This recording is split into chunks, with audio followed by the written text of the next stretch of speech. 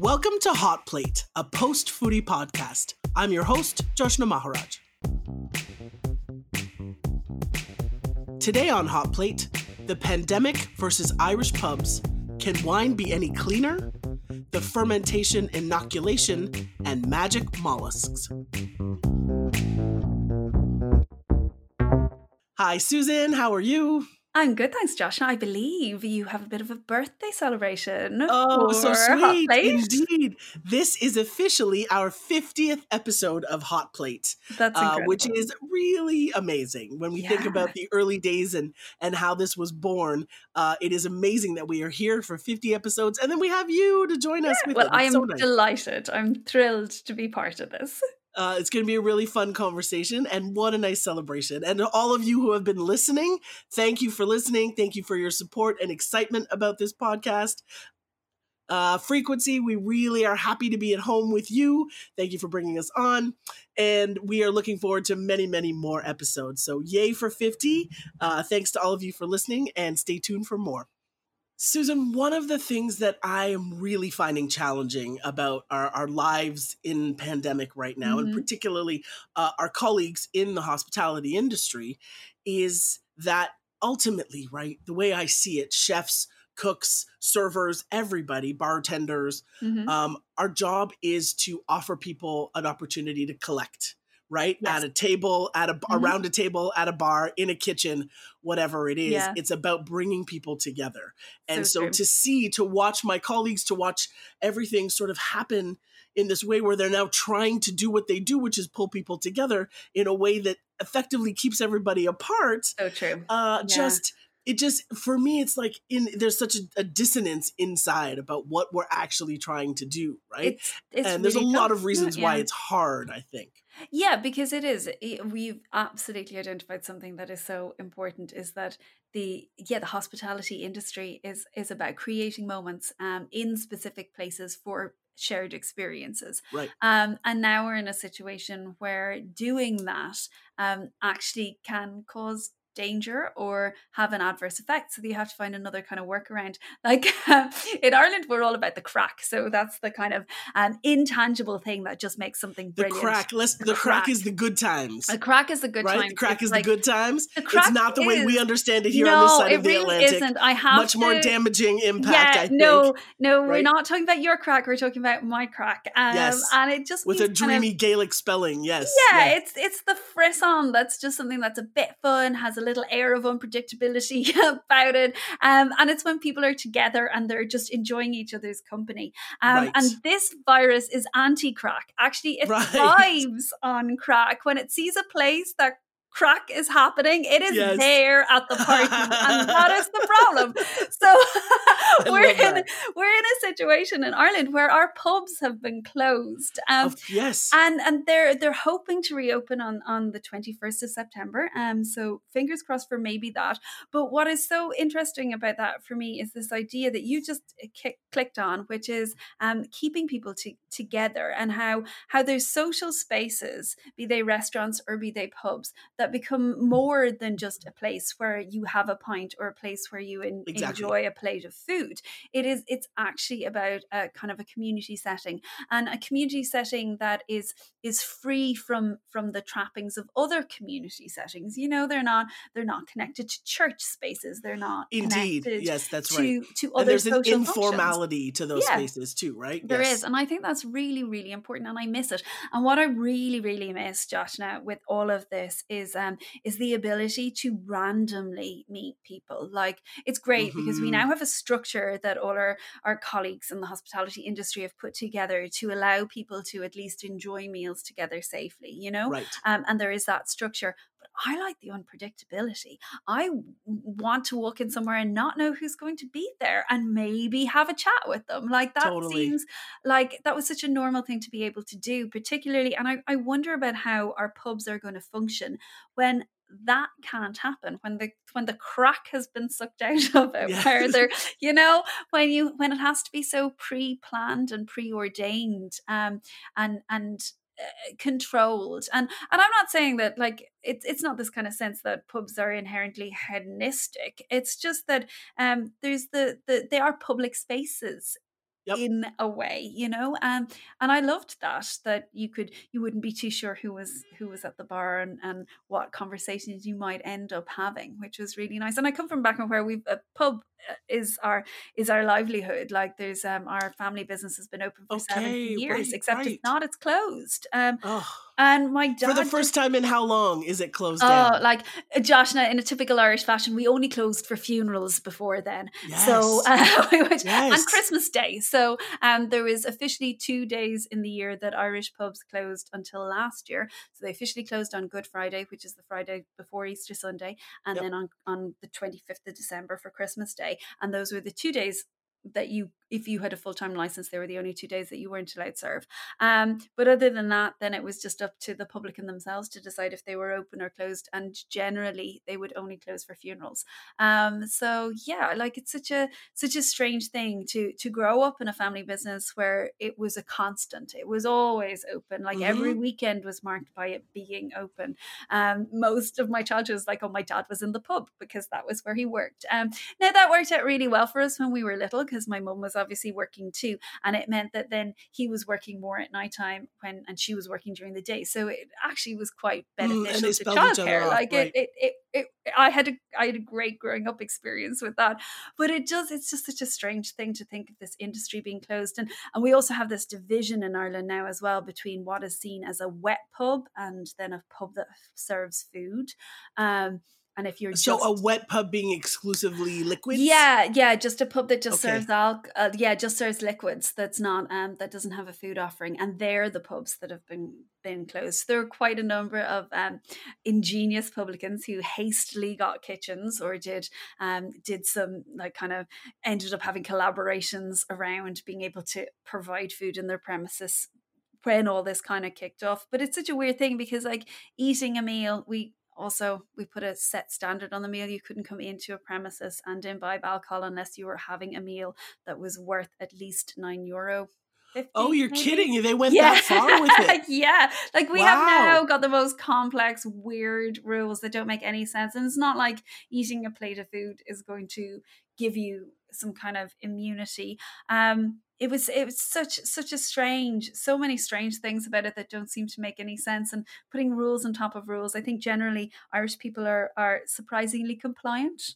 I think this is how you end up as a kind of a post-colonial nation. There was a reason why you ended up as a colony in the first place. Yeah, it's we don't have a super different story on this side of the ocean. You just went, okay, we'll see what's going on here until it gets too bad, and then you're like, hang on a second, we need to get a little independence here.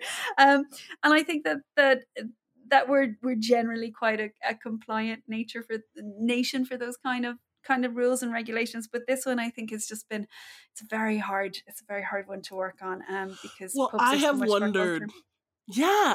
wondered about what this is doing to people's mental health and mental states, right? Without this connection piece. Because, I mean, when I first heard about some of the regulations around what a reopen on a bar or restaurant would look like, specifically the bars and the pubs, it was like, you can't collect at the bar. Yep. Yeah, right. That space is now exclusively for a bartender to put trays of drinks down for a server to take to a table. There are no more 6 people to a table. Everybody has to be sitting down and stay seated. And that when you have to go to the washroom, crack. Right, like, zero crack. When you have to go to the washroom, you have to like signal somebody to let them know. No live music, right? And I thought when I heard this, I thought to myself, the whole is really not greater than the sum of the parts here, right? No, technically, this is going to function as a pub, but if these are the circumstances, I feel like maybe you just buy some beer and drink it at home. Yeah, that's what I kind of think ends up happening. Like, because the point about being at a pub is drinking with other people. Yeah, it is. It really is. Right? And I think there's even when I'm sorry I've interrupted you, even when you saddle up to a stool yourself to drink, you know what I mean? Yeah, and you're pensive, you're still not drinking on your own. With other, yeah, exactly. You're still with other people. Yeah, I think it's an important consideration. I think there's a demographic of particularly people in Ireland who use pubs who don't have other necessarily ways of connecting with other people. I think there's a Right. kind of social aspect. I'm thinking particularly of older males in rural settings. And I think there's a lot of interesting work. There's an academic called Claire Markham who's done a lot of work around the significance of a pub to the wider community, that it's more than just about consuming alcohol. It's about creating spaces for people, and to kind of offset that sense of like social isolation. And I think it's a big consideration. And I don't like I kind of think that pubs in Ireland are like one of those intangible cultural assets. I think they're really significant. And I agree. Yeah. if when we every time we ask tourists who used to come and visit, because obviously no one is traveling now, but Yeah. when people came to visit, like top of their list of what they wanted to experience in Ireland was the Irish pub, and what's all involved Sure. in that. Being able to just like, it's a very specific kind of environment. You can chat to anyone in a pub. Now they don't have to chat back to you. That's the absolute rule. But you can. It creates these spaces where you can chat. And I wonder, what I'm really interested about is, it's one thing to like look at this and say that these structures have changed. I want to know what happens next, because like Yes. we will always want to connect. And I have a feeling that there's going to be all these really cool things that I probably won't know about because I'm probably an older demographic. I bet there's all these like amazing, bright, brilliant young people who are going to find really imaginative, cool ways of just creating community and connecting. And I wonder what that will look like, because I don't think it's going to take the traditional forms of pubs and restaurants and clubs and those kind of things. I think it's going to be a different format, and I don't know what it's going to be. And in one respect, that makes me sad for the way things were, oh, nostalgia. But in another way, I'm Hmm. kind of excited for maybe new beginnings. But whether that'll mean like us reimagining our pub space as something totally different, I don't know what that means for even just the physicality of that building. But Right. it's an interesting. It's yeah. Well, and from all of my experience being in pubs in Ireland or in the UK, Yeah. is that it's tight, Yeah. right? Oh yeah. You're It's right on not a top of each other. spacious. I'm perched on a stool and I'm Yeah. sandwiched in, and I'm passing a pint from the beer, Yeah. down to whoever it Yeah. is, Yeah. right? That is and that's why it's lovely, Yeah. right? And then you add on like a sports game or Mm-hmm. something like that on top of it all, and it is Yeah. a very particular, beautiful cultural Yeah. moment. It is. And so it would hurt my heart to lose it, Yeah. I think so right? too. And to I'd be to very sad. to see that the gadgets and the devices are somehow some sort of reasonable facsimile of that experience, but it is understanding that life persists, you know what I Yeah. mean, and our need for this connection will persist. Yeah. I Definitely am will. super curious to see where what the weed through the concrete of this, Yeah. you know I what I really mean, will end wonder. up being. Yep. Really, really fascinating. But in the meantime, I feel like I just having a pint here in my Yeah. in my apartment. I It's know. doing It's the like trick. pints. Yeah. Pints are fun in person. I've found they're not quite so fun on Zoom. You No, know. I agree. I agree. That is, yeah. But That like I'm learning to take advantage of that too, because the great thing is, I suppose we are having a pandemic now when we have access to technology that wasn't even as advanced 4 or 5 totally. years ago. So would I be sitting here talking to you otherwise, Josh? Now I I would know. hope we would be talking, but maybe not. So Yep. it's It really does. Levers get pulled and other things get pushed open. yeah, And this is just one or more very of cool. those bits.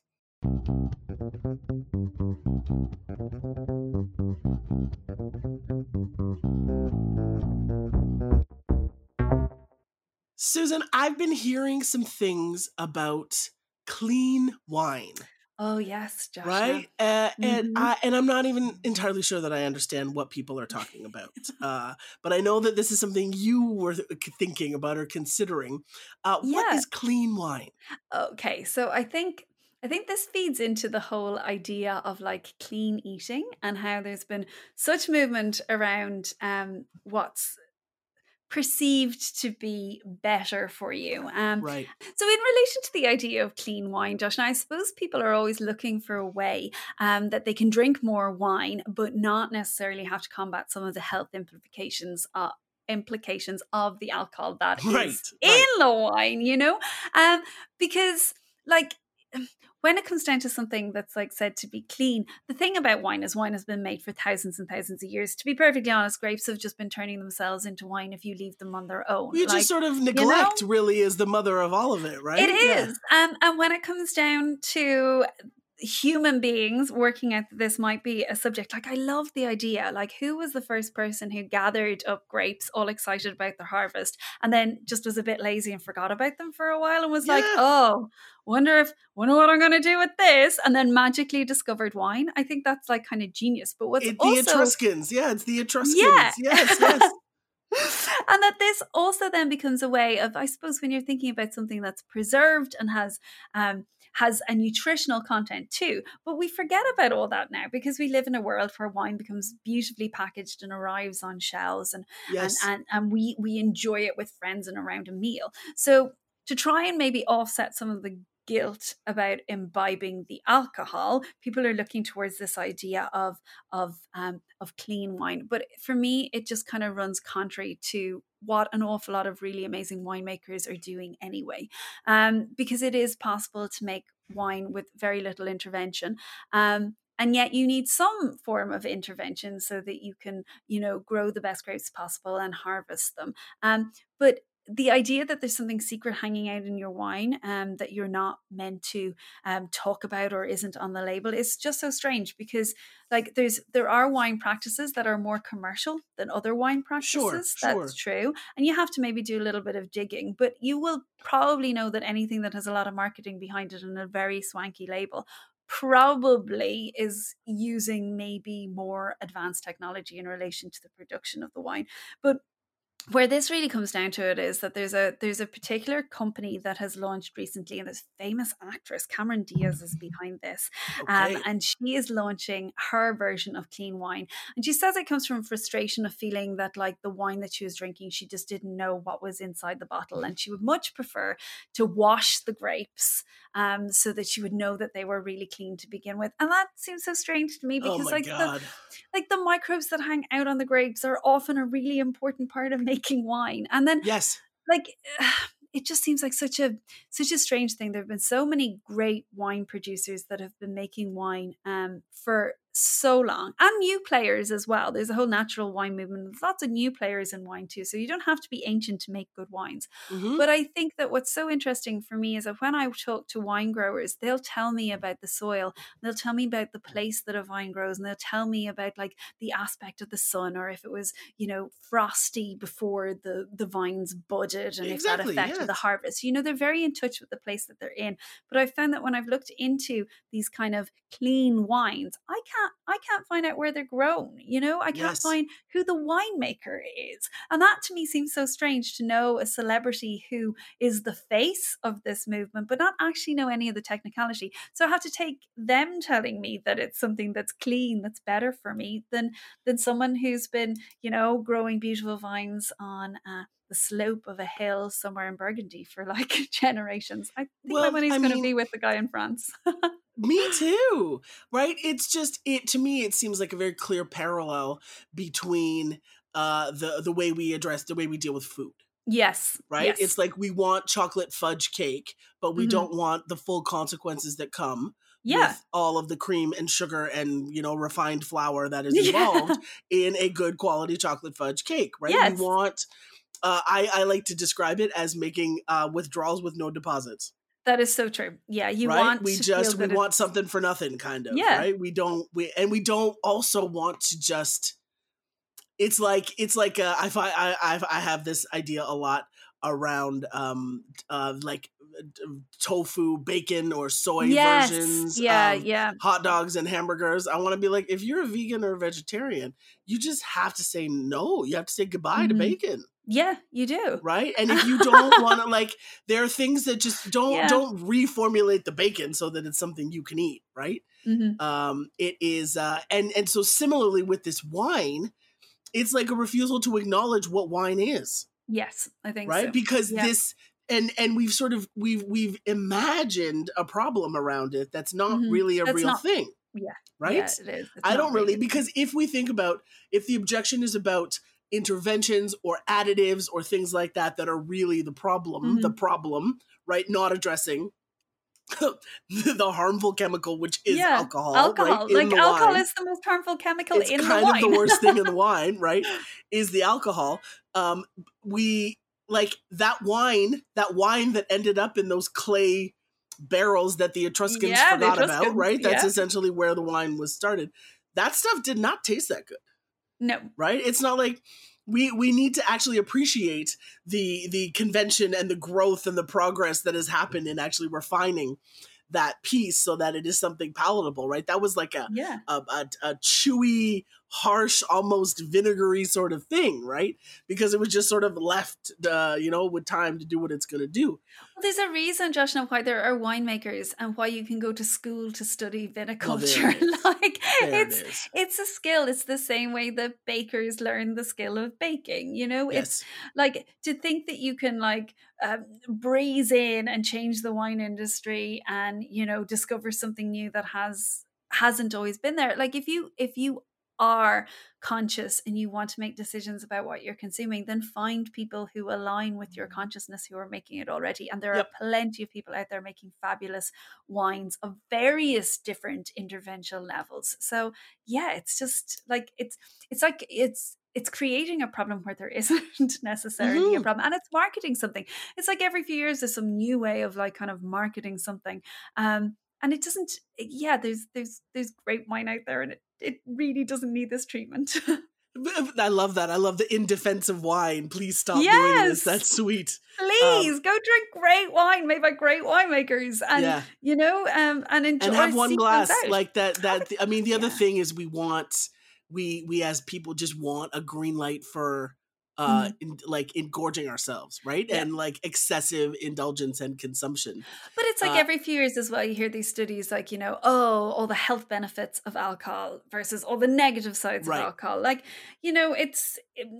it's about picking the risks that you are happy with. And you can read as many academic papers that will give you the green light, but there's no way of knowing how that's going to actually result in your own biochemistry either. So, Well, this you is know, it, right? And something else that I find quite irritating about this angle on this discussion mhm, around clean drinking or clean eating yeah, is I think that the wrong things are being paid attention to, I think so too. right? Yeah. Because the around the food stuff, that like people were like, we want something cleaner without cream, right? Because Yeah. the notion that a vegan approach or a completely plant-based approach is the Hmm. cleanest Yeah. way to eat is completely incorrect as far as I'm Hmm. concerned. And that's not about a slight to veganism. It's just you're missing the point, Yeah. right? Because what is not considered is, I actually would much rather you eat something with organic cream in it than highly processed fake mayonnaise, or you know what I mean, Yeah. or some other Yeah. And it's product not. that technically has no animals in it. Yeah, and it's also not taking into account how we live in a diverse world. So, Right. like, Irish people have been making butter for millennia, Joshna. Like, And we've doing a fine, doing it fine job of absolutely it. fine, Yes. like, and that's okay. We have most of our dairy cows are grass fed. It rains a lot here. We've loads of grass. That's not through any like wanting to do anything particular. It's just that it rains, grass grows, the cows eat it. Like Yes. it is that simple process. And we produce dairy very well on this little island. In other places dairy isn't an option, or maybe other types of dairy are more an option. So it's more about, I suppose, and there's whole cuisines that have grown up that don't have any dairy in it, and are perfect as well. But it's about not acknowledging that you can have difference, and the difference can also be geographic and cultural Yep. as well. So when we look at, I suppose, what's also, I suppose, inherently at the heart of it is trying to make something that you think might be a little bit of a risky choice to consume, trying to make a better choice around that. And whatever about companies coming on board to sell that dream to people, what I feel really sad about is people who really want to believe that that it's better, I because know. and because no one, like, who doesn't want to live forever and like have no health implications, of course, Sure. but like you said, And we be want able to to eat all just the cake as consume. well. Yeah. Yep. I completely agree with you. One of the things that I have to also acknowledge, like if it feels like it's undeniable in this conversation, is the human arrogance. Yeah, Right? It's this like we don't want to actually understand what wine is, yeah, right? And yeah, what so you good want a wine is quick all way. about. We need wine to work for us. Yeah, Right? yeah. Essentially is this idea. We need wine, right? We Instant need Friday. no consequences wine consumption is what we're looking Yeah. for here. And that is just ridiculous. Yeah, because Uh, and that comes to the crux of so many of the complex challenges that we have around alcohol consumption anyway. Susan, I've been paying attention to this conversation that I've seen about the connection between fermented foods, specifically fermented cabbage, Mm-hmm. and resistance to COVID-19. Okay. Right? I first Yeah. heard about this in a conversation about and listen, a lot, because it's so new and it's so topical. There are not a lot of academic studies to really anchor this in a lot. Yeah. However, the first bit that I heard was this connection between the fermented cabbage Yes. and helping with protecting you from contracting this virus, and Okay. and the evidence, the sort of preliminary evidence was lower rates of incidence of contacting Okay. and of mortality of in Korea and in Germany, right? Where Two they solid kimchi and fermented sauerkraut. cabbage eating countries. Absolutely. Right? And I was like, this is amazing. But of course, it is widely unsubstantiated, right? There's no real anchor of a thing. However, there appears to be some movement. And so I'm sort of like continuously checking in on this story, going like, because when are we I gonna find it find out? so fascinating. And I think it's a really cute little thing, especially with the link between Korea and Germany about this, this sort of thing. So most recently, we have seen some moves. There is a study that was done in France, I believe, right? And they came up with the idea that the role of fermented foods is quite substantial in reducing incidence of COVID-19. Okay. Right? And what did they say? It is for each gram per day increase in the average consumption of fermented vegetables. This is not cabbage specific. Okay. The mortality risk for COVID-19 decreased by 35.4%. Interesting. Right? And so that is a really, really, That's really those are high substantial. numbers, right? Yeah. Those are high numbers. This is in a paper that has yet to be peer reviewed. Yeah. Right. So we're still not fully there to be able to confirm that this is it. And so there perhaps is not necessarily the moment for us all to start because the for, thing is that our kimchi pots. I really hope that like fermented cabbage and fermented vegetables would, like, people have been eating them for a long time, and we definitely know that there are health benefits to eating them in relation to your microbiome and your gut flora. That's it. But they don't know why. So they don't know if it's because it changes the acidity level, or if it's because it increases fiber, and our gut organisms thrive on fiber. So it could be so when we see instances like this, I would always, it's my academic brain kicking in. I'm like, I want to believe that if I ate lots of sauerkraut, I could protect myself from this horrible illness. But I then wonder if it's just if I have a stronger microbiome in general. Well, this is it, right? Does that give me, and maybe that's what we should all be striving for, eating more fiber so that we have a better microbiome. Because interestingly enough, Joshna, in your gut, you have 1 to 2 kilograms. 1 to 2 kilograms of bacteria, right? In your gut alone, right? But your brain weighs the same amount of that.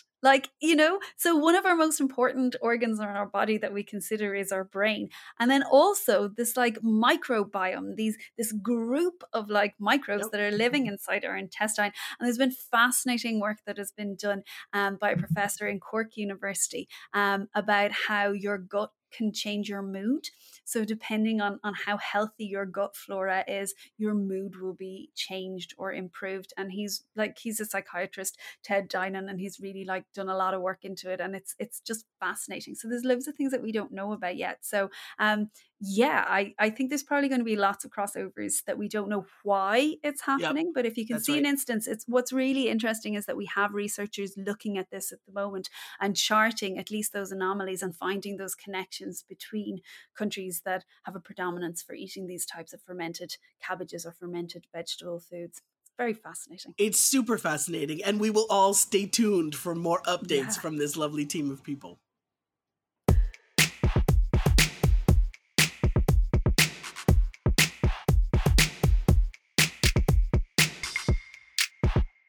All right, Susan, I've got this lovely, lovely story here about mollusks, right? And it's essentially seafood in shells, oysters, mussels, clams, etc. And there is a new study that actually suggests that oysters and other mollusks may open and close their shells as the moon wanes and waxes. Fascinating. Right? It is connected to the movement of the plankton, which is sort of some organic material in the water. But as that shifts with the lunar cycle, they have also, and listen, so there's a group of researchers who studied, they actually kept tabs on 12 oysters. I love it. It's almost like having pet oysters. It is the loveliest little thing, right? And that they watched as the phases of the moon passed through, that these oysters would open and then close their shells accordingly, right? And the romance of that is something I was just like, this is the most beautiful thing I've heard all week. Well, it makes sense that we're just so connected to the pull and the waxing, the waning of the moon, and these are creatures that live in water. So it kind of that's fascinating.